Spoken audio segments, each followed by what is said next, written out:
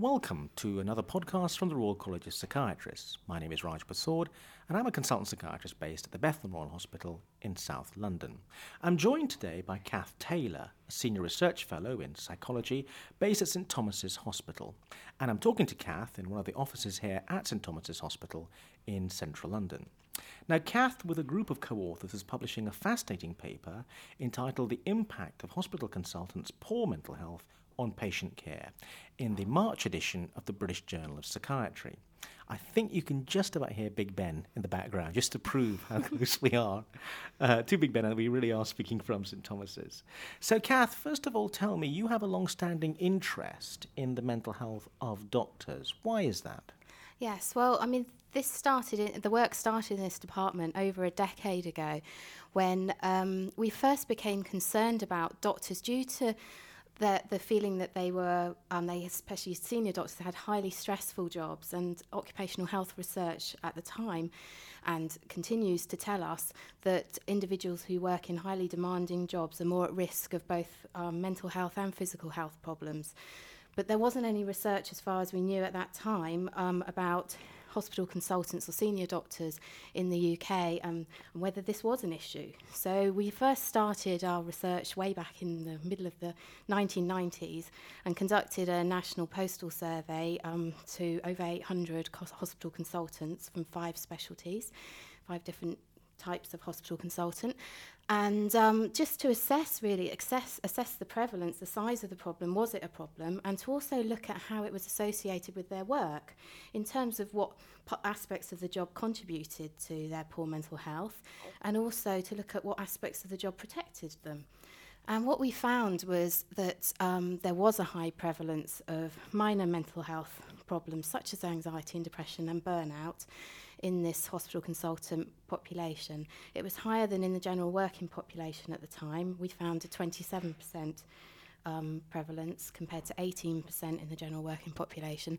And it was indeed associated with both levels of job stress and aspects of job stress, particularly to do with feeling overloaded with work, the volume of work that they had, the conflicting responsibilities and priorities, and the long hours that they did, and the impact of all of this on their home life. But we also found one of our main findings was that this wasn't enough in itself, and that job satisfaction could actually protect consultants against these stressors. So you could stress a doctor very hard, providing you also maintained his or her job satisfaction. We also found that aspects of their training were important, and if they felt sufficiently trained in communication and management skills, they were also protected. So that's where the work sort of started, and then about 8 years later we decided we'd go back again and see how things had changed and whether they had changed. And so in 2002 we repeated the survey, and what we found was things had indeed got worse, and that the prevalence of minor mental health problems had risen to 32%, particularly in 2 of the consultant groups that we looked at, which were clinical and surgical oncologists. And again, we found this relationship with job stress and with job satisfaction. And the increase was explained by the fact that their job stress had risen significantly over the time period of the 2 surveys, but their job satisfaction, although it had also increased, it hadn't increased as much, so it wasn't protective. And what was very interesting about this finding was that it wasn't to do with their contact with patients and to do with the patient care they were providing. It was to do with the changes that had happened in the NHS and to do with aspects of their work that had increased bureaucracy and increased the regulation over their work, so decreased their discretion over how they carry out their work. And we were being asked about what's the consequences of this level of poor mental health. And so in this survey, we decided that we'd try and assess some of the potential consequences. And this has resulted in this publication in the British Journal of Psychiatry, where we've looked at assessing the size of the problem and the association with poor mental health for potential consequences such as consuming harmful levels of alcohol and the impact on their clinical performance, and whether it's associated with an intention to leave the NHS early, to retire early from the NHS, because clearly that in itself means that there's not a consultant body to provide patient care. And so that's where this research kind of emerged from.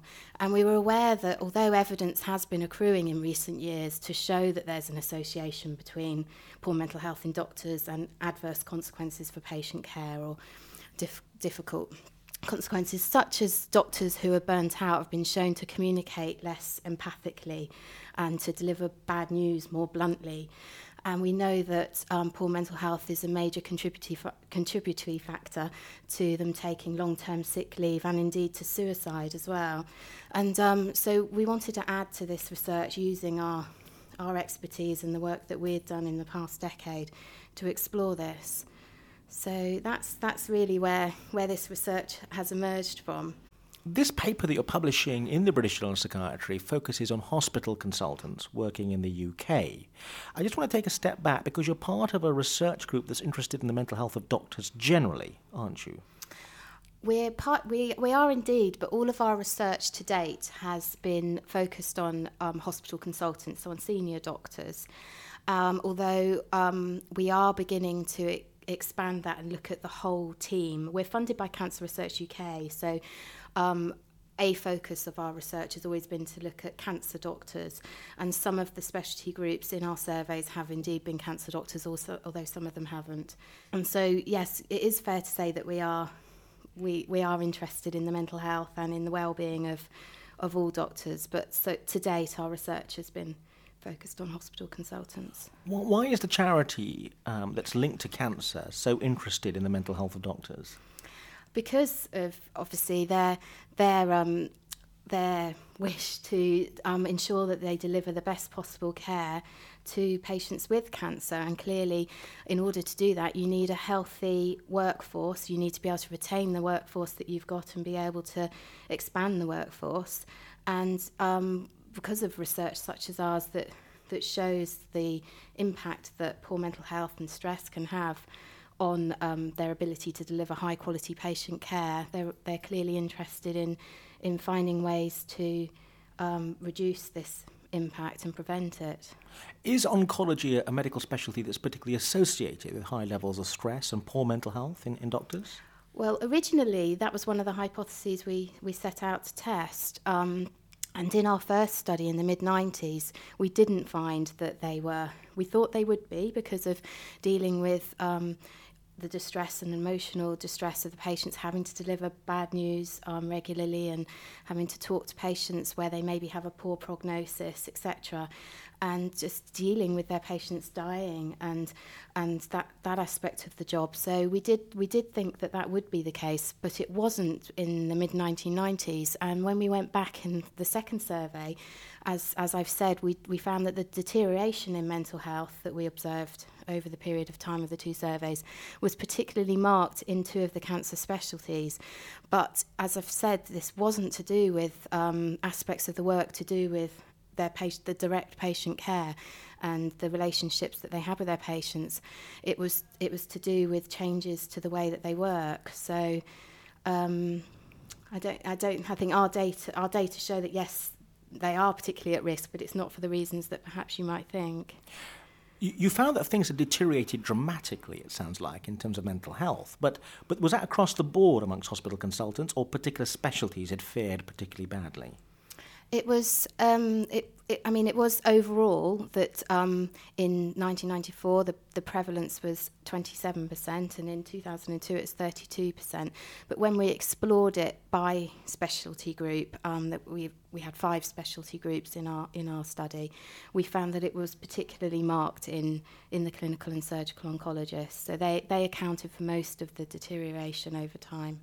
Are you able to tell us anything about other specialties? Obviously, as a psychiatrist working in the NHS, I'm particularly interested in how psychiatrists have fared. Unfortunately not, but we would love to be able to, and we'd love to be able to conduct that research. And I'm not aware of any research that has been done on the scale that we've conducted this research nationally, although there are studies that have been done on anaesthetists and on consultants working in intensive care, etc. And they all corroborate this research and find that there are high levels of estimated minor mental disorder. You said that things had deteriorated generally in terms of the mental health of hospital doctors in the UK, according to your research. You gave an account of some of the reasons to do with, it sounds like, the way that doctors found that their jobs were changing, changes being imposed perhaps by managers or changes in the way the health service is organised. Again, was that an issue across the board in terms of specialties, that this deterioration was linked to those issues, or were there different reasons depending on the specialty you were in? On the whole, they were very similar, and in that the predominant source of, the main source of job stress was this issue of, we paraphrase it as overload and the effect on home life. And really that comprises the overall volume of work, the conflict of responsibilities, the conflicting priorities, the long hours at work, and the disruption to home life that causes. And then other factors include stress arising from lack of appropriate resources and staffing levels, etc. And we found that these were, although there was specificity across the different consultant groups, certainly there was, and we could tell the stories according to the different specialty groups. On the whole, it was it was similar across the board. Now, you described the mental health in general of these doctors as deteriorating. There seem to be some particular, very interesting, specific consequences of this deterioration. And I want to pick out two. One is about alcohol abuse and also irritability with colleagues. Okay. Can you tell me a bit about what was happening there? Okay. Well, in this current survey, we measured harmful alcohol use. So we're not talking about alcohol dependence here, but we are talking about a level of consumption of alcohol that is deemed to be harmful. And we used an instrument that was developed by the World Health Organization to measure that. And what we found was that approximately 1 in 5 of our hospital consultants reported a consumption of alcohol that was at a harmful level.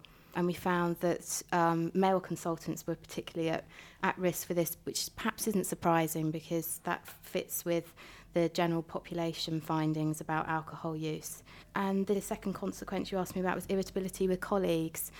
We asked consultants to tell us how frequently stress at work had caused them to be irritable with colleagues.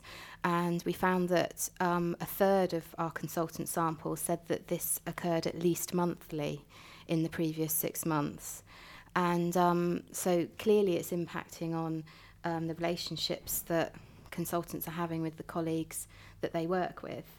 We also asked them about how frequently it caused them to be irritable with patients, which is perhaps a little bit more shocking. And it was only 1 in 5. It wasn't quite as many as those who found they were irritable with their colleagues. But still, this kind of brings alive how this is affecting some consultants' ability to do their job and to relate with patients and communicate properly with them.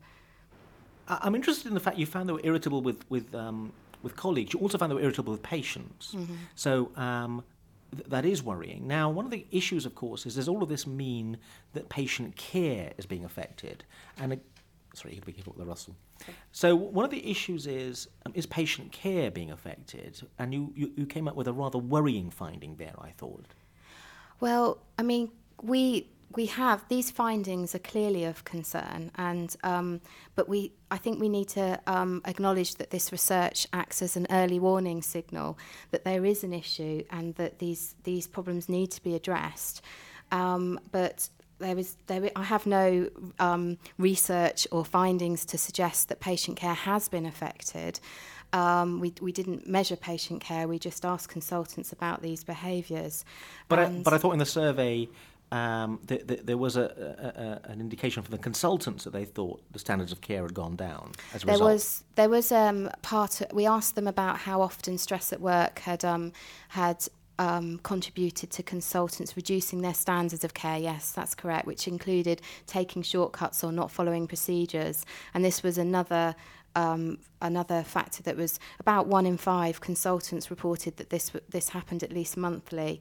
And so yes, insofar as they were self-reporting that they were taking shortcuts or not following procedures due to feeling stressed at work. So where does your research go now? You've published this fascinating paper. What's the next step?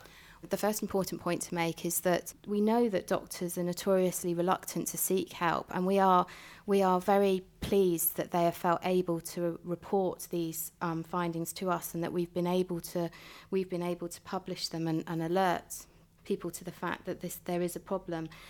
Doctors are generally trained through medical school to be invincible, and any sign of distress or of a problem is seen as a weakness. And so we know that they're less likely to, a lot of doctors are very unlikely to even have a GP themselves, and they're much more likely to get friends to prescribe for them rather than to seek help through the proper means. And so all of this needs to be addressed, and I think really where the implications of our findings are twofold. I think we need to think about treatment and we need to think about prevention. And we know that mental health services for doctors are pretty much non-existent. Doctors are either going undertreated or untreated. And I'm aware there used to be a doctor-only ward at the Maudsley, and that's closed down. The first thing we need to think about is how we can provide these services, and psychiatric services generally don't provide support for people with mild mental disorder, but perhaps we need to think that a doctor who has got responsibility for life and death of patients, this is critically important, and we need to provide it, and the NHS as the employer needs to start maybe be a better employer, and we need to make sure that this is destigmatised and that it's in a supportive way. So that's the first thing. And then the second aspect about prevention is more where our energies lie. And that's about building on our research findings that show that we can protect consultants' mental health if we maintain their levels of job satisfaction. So if we look at where that's perhaps not optimal at the moment, and make sure that they've got variety in their job, that they've got high levels of professional esteem, that they've got discretion over their daily work, and that they're trained properly to do the jobs that they need to do in today's NHS. So they're trained to be a leader, and they're trained to work in teams, and they're trained to communicate effectively with their colleagues and with managers and with patients. So our work is moving forward really to try and evaluate some of the changes that have taken place in the NHS that are designed to improve patient care, to see what impact they have on the well-being of the doctors who manage and deliver that care. But I think the important point is that, doctors are so committed and dedicated to their jobs. I mean, what we mustn't do is push this issue further underground by making it, by scandalising it or sensationalising it. We must try and change the culture in medicine so that doctors can come forward if they've got a problem, and so that it changes the culture so they feel they can take a break from work and that they're not burdening their colleagues or letting their patients down. Kath Taylor, thank you very much indeed. Thank you.